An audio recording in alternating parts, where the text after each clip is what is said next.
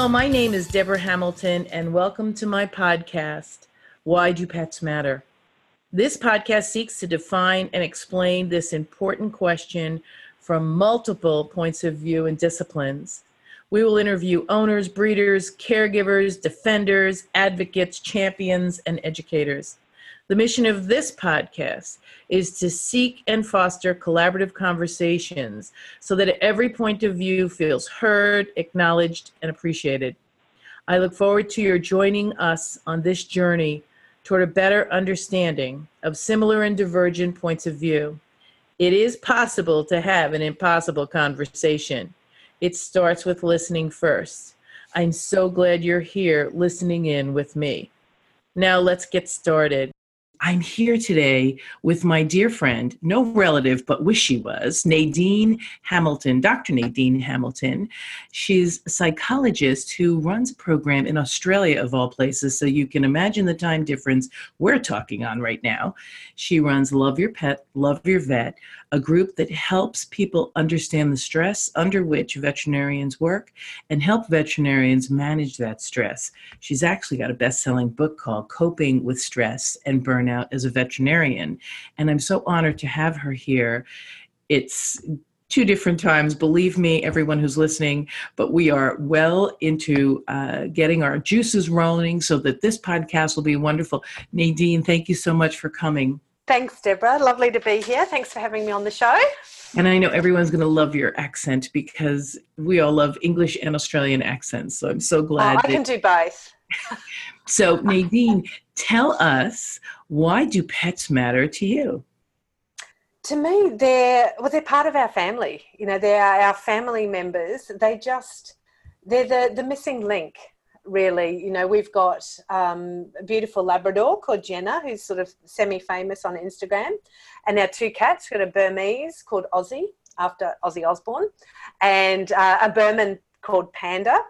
And I guess we've always had cats and dogs. I grew up with Lassie, the kind of dog, a rough collie back in the UK. So I've always had that affinity with animals. So I don't really know what life's like without animals, other than, you know, when one's passed and we're waiting to get a new pet and just feeling empty and lost, you know. So for me, they're part of that family, and they're an integral part of that family.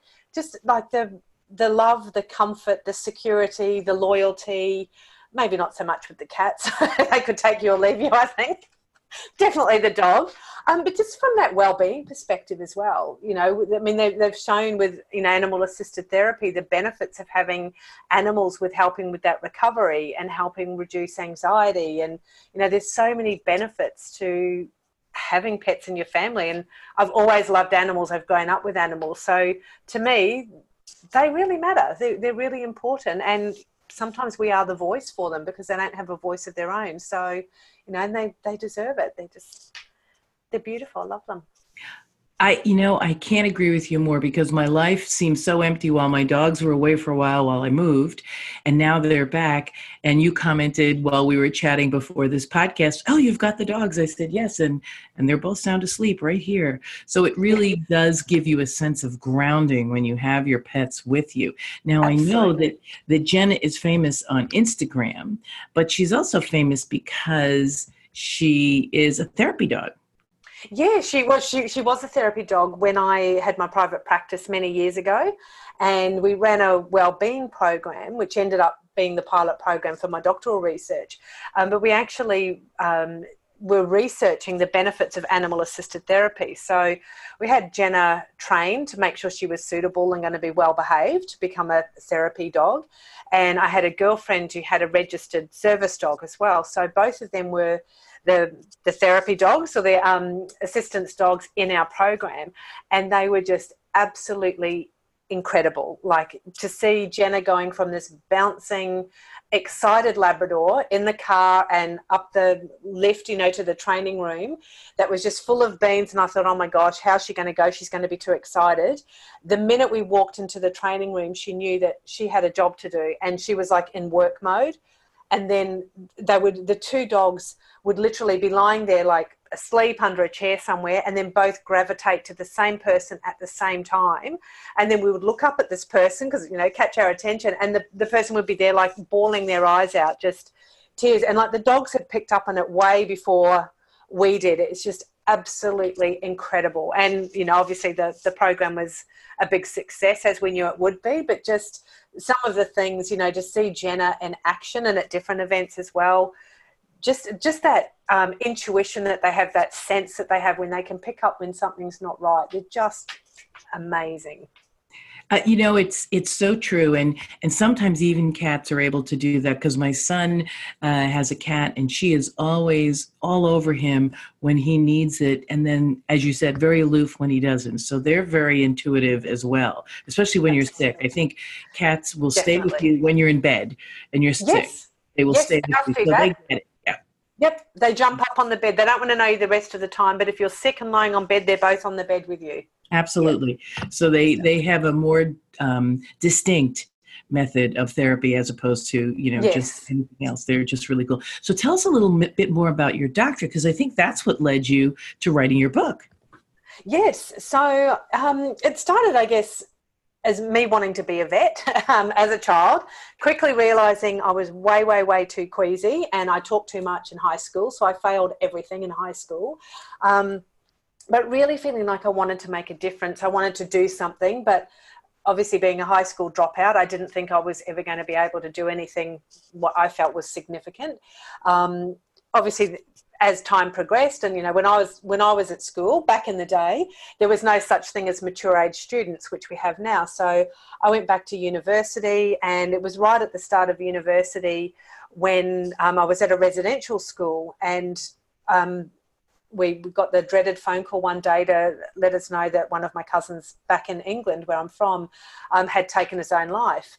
And that was obviously devastating. It's a phone call I don't think anyone wants to get, but that was a pivotal moment in deciding, okay, what do I want to do? You know, I want to be a psychologist. I want to help people who are suicidal. And I spoke to a professor. He said, you'll change your mind 100 times before you graduate. And he was right, I did. You know, I specialised in organisational psychology, but I always felt something was missing. And cut a long story short, it wasn't until I was at our own vets one day, and there was a locum vet there who said to me, what do you do for a job? And this isn't a conversation I normally have with vets because we don't have time. The consults are that busy. And I said I was a psychologist, and she said, oh, so you'd be aware of the really high suicide rate in vets? And I said, no, I wasn't aware of that. We need to do something about it. So that was the second pivotal moment that sort of really led into the research to look at why is there such a high suicide rate, you know, in our vets. And so that sort of started that journey. Obviously, you know, I'm just cutting the story short here. Well, we'll have you back so you can tell us more about the story. Yeah, the whole story. I was going to say, because we'd be here for like three days if I told the whole story. So we were really looking at why, you know, there was this really high suicide rate. And that was where my research led, you know, investigating and looking at the contributing factors.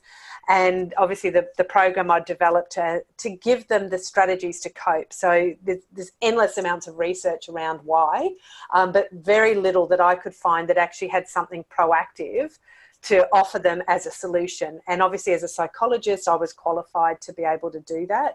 So obviously finished my thesis, you know, everything went through successfully. And then that was when we decided to publish it and put it into a book form to get this essentially like a self-help psychoeducational resource out there. So for me, you know, it's very hard when a lot of vets know that they need that support, but there's so much stigma to reaching out and seeing a psychologist or a counsellor or, you know, other therapists. Or even admitting you're absolutely. It's absolutely. That perfectionist thing. Exactly. So for us, it was about, and as I say, for myself and my publisher, it was around, well, what can we do if we've got a book that someone is more comfortable reading in the privacy of their own home, but it means they can get that understanding and get that support, then so be it. That's better than having no support at all, you know, in our opinion. So that was sort of where the book came from. And essentially, it's an abbreviated version of my doctoral thesis. So we go into the statistics. It's quite confronting, you know, about why and the rate of suicide, you know, in different countries. But also at the back of the book, we've got an abridged version of their training program. It's evidence-based training program to actually start giving some of those psychological strategies to be able to get them on the right path to supporting it and getting that, the self-help there, you know, because it's so important. And again, you know, if someone's happier to do that in the privacy of their own home than going and speaking out, then so be it. You know, it's a really good start. So it's so funny. Two things popped out to me. So we've been speaking for years, and we know the benefits of helping people who are struggling but perfectionists, and also having education come to you later in life, because Brene Brown, who is someone we both have spoken about, has a quote that I absolutely love, which, and I hope I get it right. If perfection is driving the car, shame is riding shotgun, mm-hmm. and fear is in the back seat. Mm-hmm. Because you're a perfectionist if you're so afraid to fail. And sometimes you'll wait and not put something forward because you're so afraid to fail. And we only learn by failing. We only learn by mistakes we make, because if we're a perfectionist, we don't exercise that ability to grow unless we enable ourselves to take that step forward.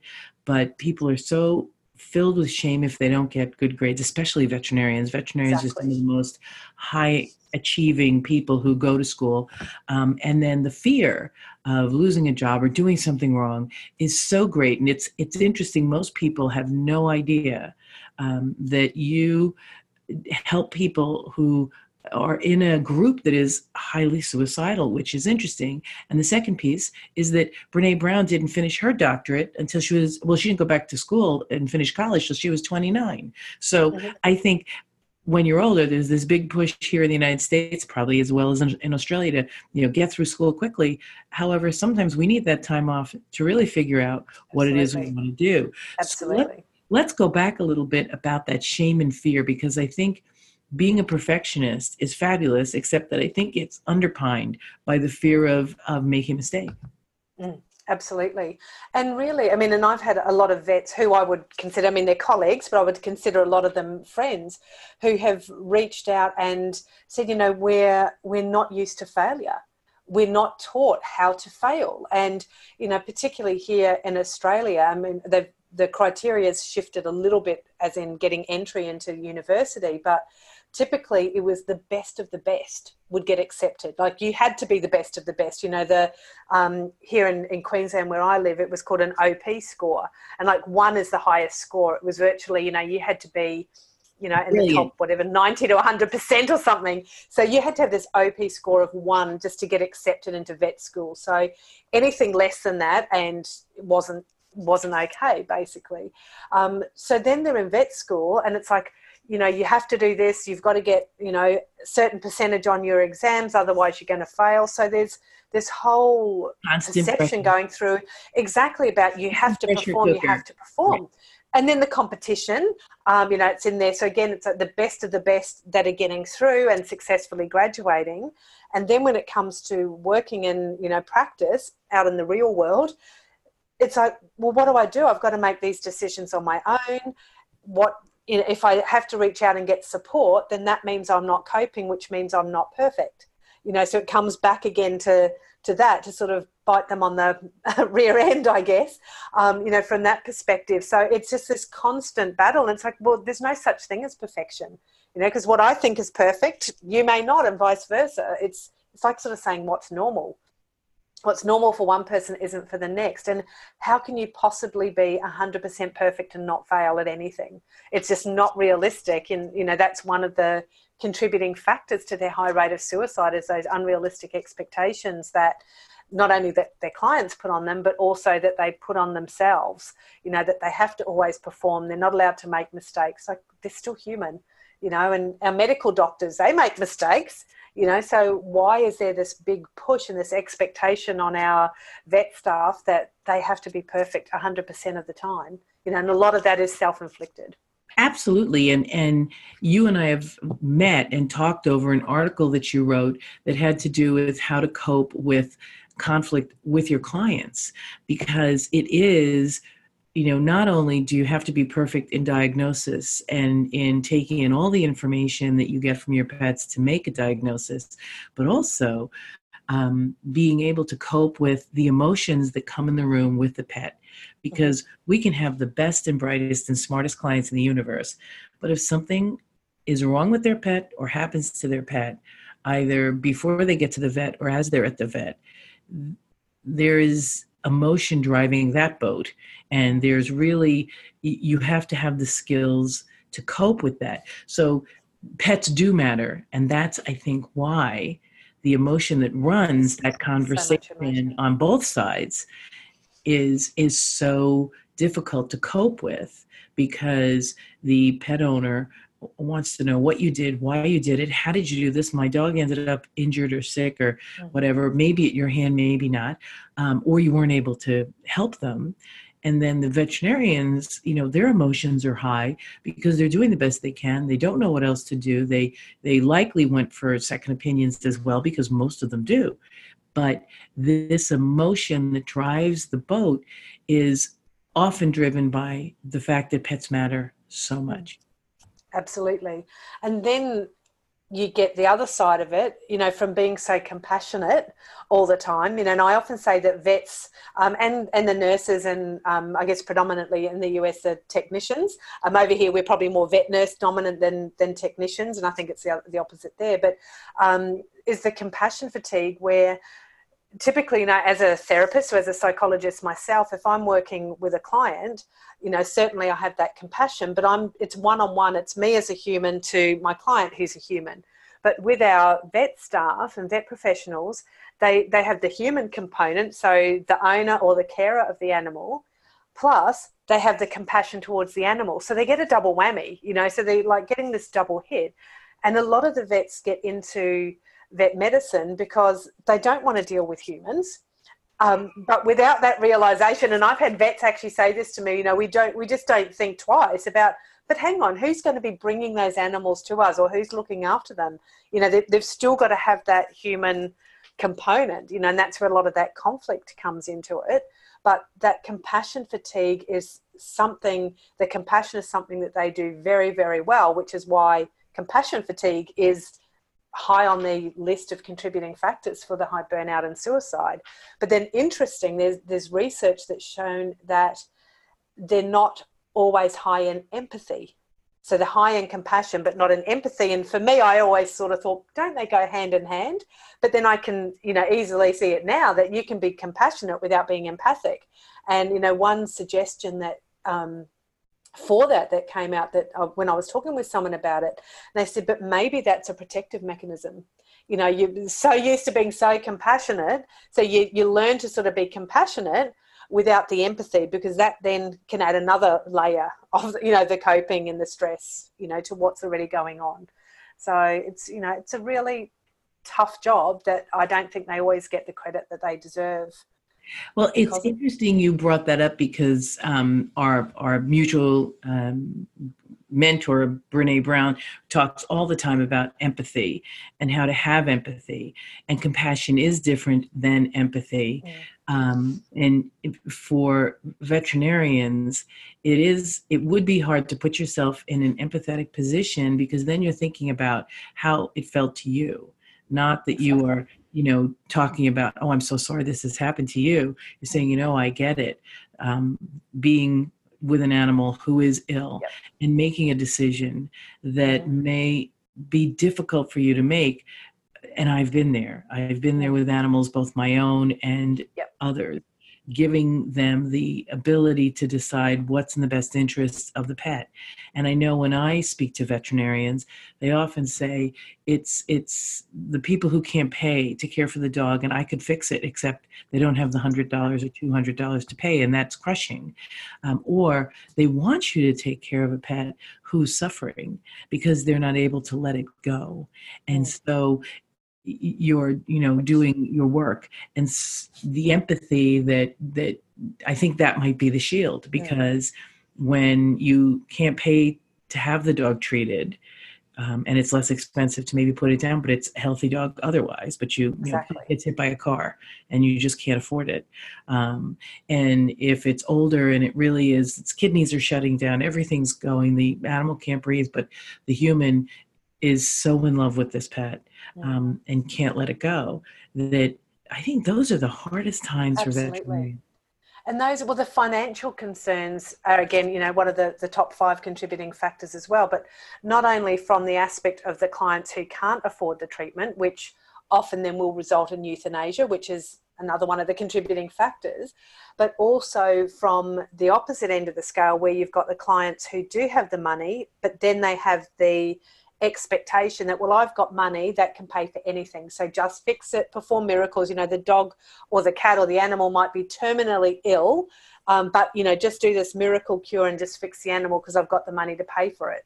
So it's that sort of mentality, and it puts that pressure on the vet professionals. But also then what can come into it is that emotional blackmail, particularly for the ones who can't afford it. So, and I've heard stories, that my friends and colleagues in the profession have told to me, and sort of said, oh, well, if you don't put it to sleep, I'm just going to smack it over the head with a lump of 4x4.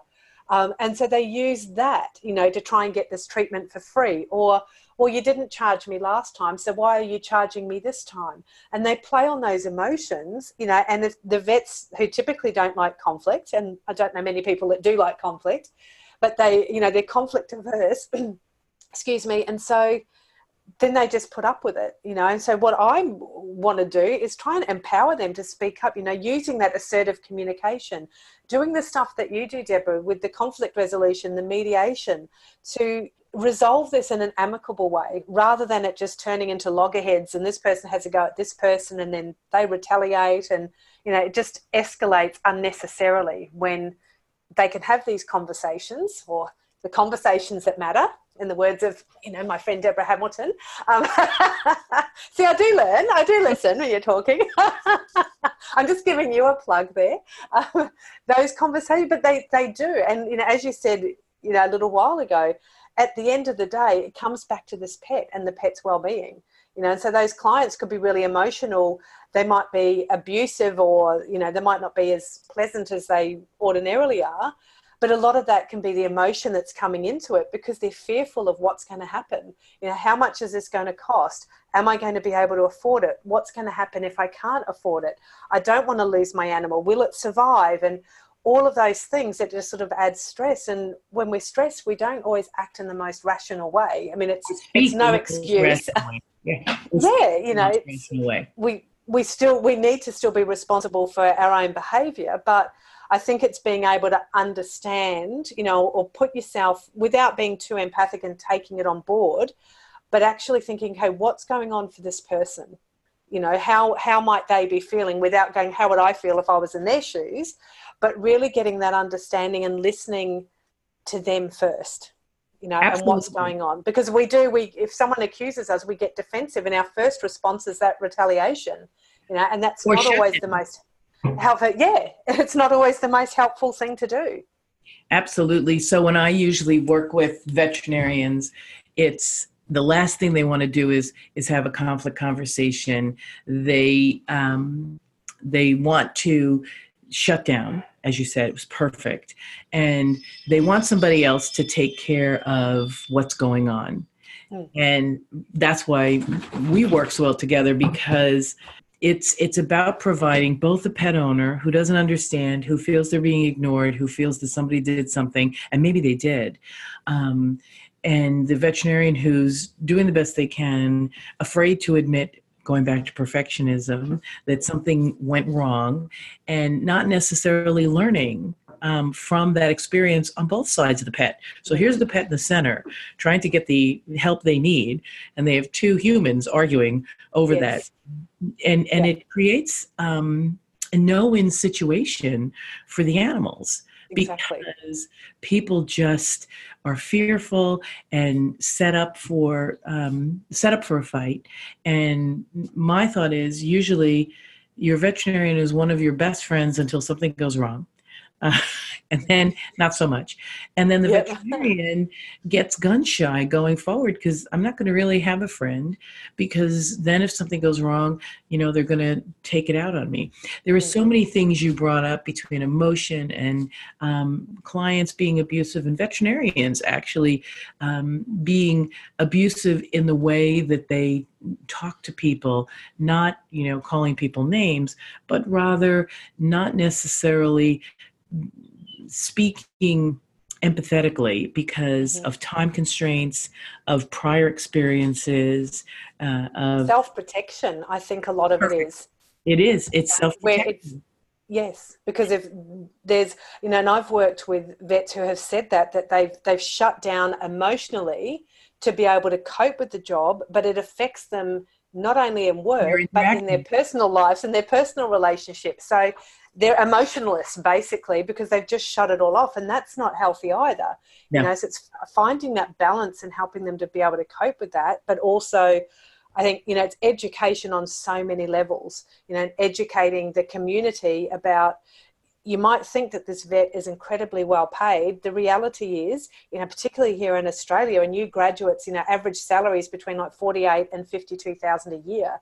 As a new graduate who's done 5 years of university and is incredibly well qualified, so when people are making those comments, you're just in it for the money.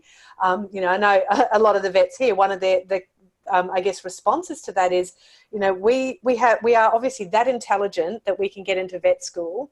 If we were in it for the money, we could pick any other occupation that's going to earn us a fortune, but we don't. We pick vet school. So if they were just in it for the money, they'd go and do another, really high earning profession. They've got the brains for it. They've got the intelligence to do that.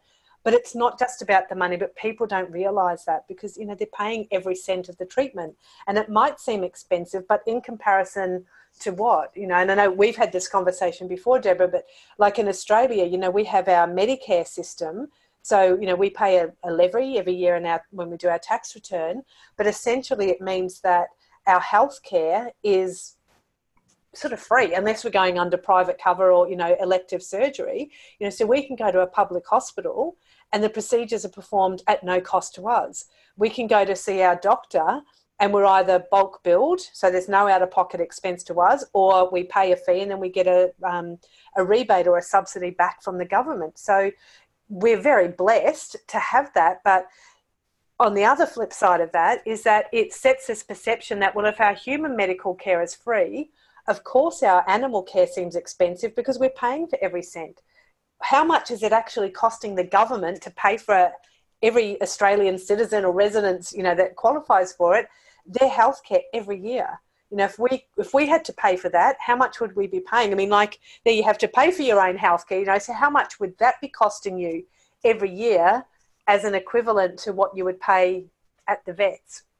Well, it's so interesting you brought that up because Wendy Hauser, in a prior podcast, 103, I believe, talks about we have insurance here in the United States for our pets. And from what you're saying, I don't know if they have insurance for pets. Yep. Yeah. So, yes. So if people bought the insurance for their pets, sort of like paid the tax, yes. for their health care, this would be less of a conversation. Absolutely. And but veterinarians don't necessarily talk about that as prolifically as they should so that people would be able, you got to get it when the dog's a puppy. And then, yes, that's right. There's very few policies. I mean, I know for us, like Jenna, our labby, she's just turned 10. Once, I think typically over here, once they're 9 or over the age of 9, you can't get cover for them if it's a new policy. And right. Our pet insurance had always been covered under our home and contents insurance. And when we changed insurer, obviously that finished and our new insurer didn't offer it. So we were like stuck between a rock and a hard place. And so I did a lot of research and I found one insurer over here who does insure senior pets for accident and illness. So we were really, really lucky to get that. And I sort of thought, our cats are 9. So Aussie, our Burmese, has just turned 9 and Panda's 7. And I thought, should we do that? They're inside cats. And I sort of thought, they don't go out, but they can still get ticks and all sorts of things. And they could escape and get hit by a cat. Ticks.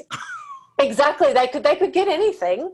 And so I thought, I'll look into the premium. So I actually got them all insured. And then we were none the wiser, had no idea, but Ozzy, our Burmese, has literally just been diagnosed with diabetes, and he's had complications. He wasn't responding to the treatment, so it turns out that he's got these two conditions going on. He spent 4 days at the specialist centre, so these are with like the vet specialist, so it was sort of next level up from our local vet clinic. And all I can say is thank goodness we had pet insurance, because that was a lot of money, and I'm not saying that they were ripping us off at all. Every cent is justified. And for what they did, I mean, they've saved his life. I'm convinced that, he wouldn't be here if they hadn't have investigated at the level they did. And they're worth every cent as far as I'm concerned. Yeah, I'm not happy that I had to fork out, literally thousands and thousands of dollars. But I'm just really grateful. I think, we've got pet insurance to think that, 75% of what we've outlaid will come back. Fingers crossed, are coming back. But yeah, the premiums are expensive, and I think that's the other aspect. But it's like, that's not the vet's fault. The vets don't set the premiums, but they cop the blame for that. But if more people had that, and if it was more accessible or more affordable for people to be able to get pet insurance, then that is one way of alleviating a lot of that financial pressure. Like I know, my vet, he's been our vet for 25 years. And when Ozzy was diagnosed, and I said to him, thank goodness we've got pet insurance. And it was nearly like the relief on his face. He went, oh, do you? Not because he saw dollar signs. Like the local vet bill was actually really cheap. I actually said, are you sure you've charged me for everything? Because is that all you're charging? So they're not always as expensive as you think. But just for him to know that he didn't have to have that conversation. I mean, he knew that we would do whatever it took to take care of things. But I think that he knew from our perspective as well that, that this is potentially, particularly when he had the complications, that this is going to be serious stuff, Yeah. And at the specialist centre, I mean, as soon as I knew he was going to the specialist centre, I thought, this isn't going to be a, $50 job. This is going to be expensive. And, I mean, the tests that he had, the care, but I mean, he was looked after so well.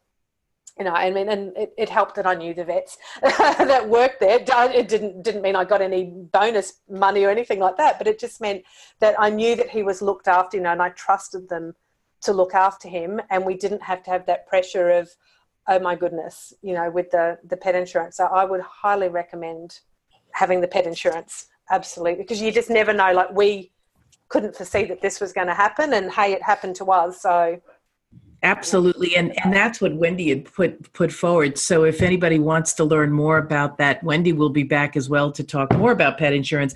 But this was a phenomenal firsthand experience explanation for listeners on why maybe having pet insurance really helps you understand why pets matter. And the more of us who have insurance, absolutely, I think the lower the premiums are. So that always works in our favor as well. Yep.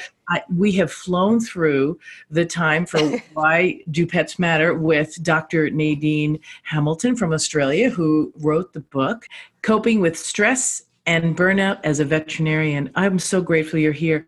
I thought of 3 or 4 things that we should talk about next time when you come back, even though we both are either at the crack of dawn or at the end of our day.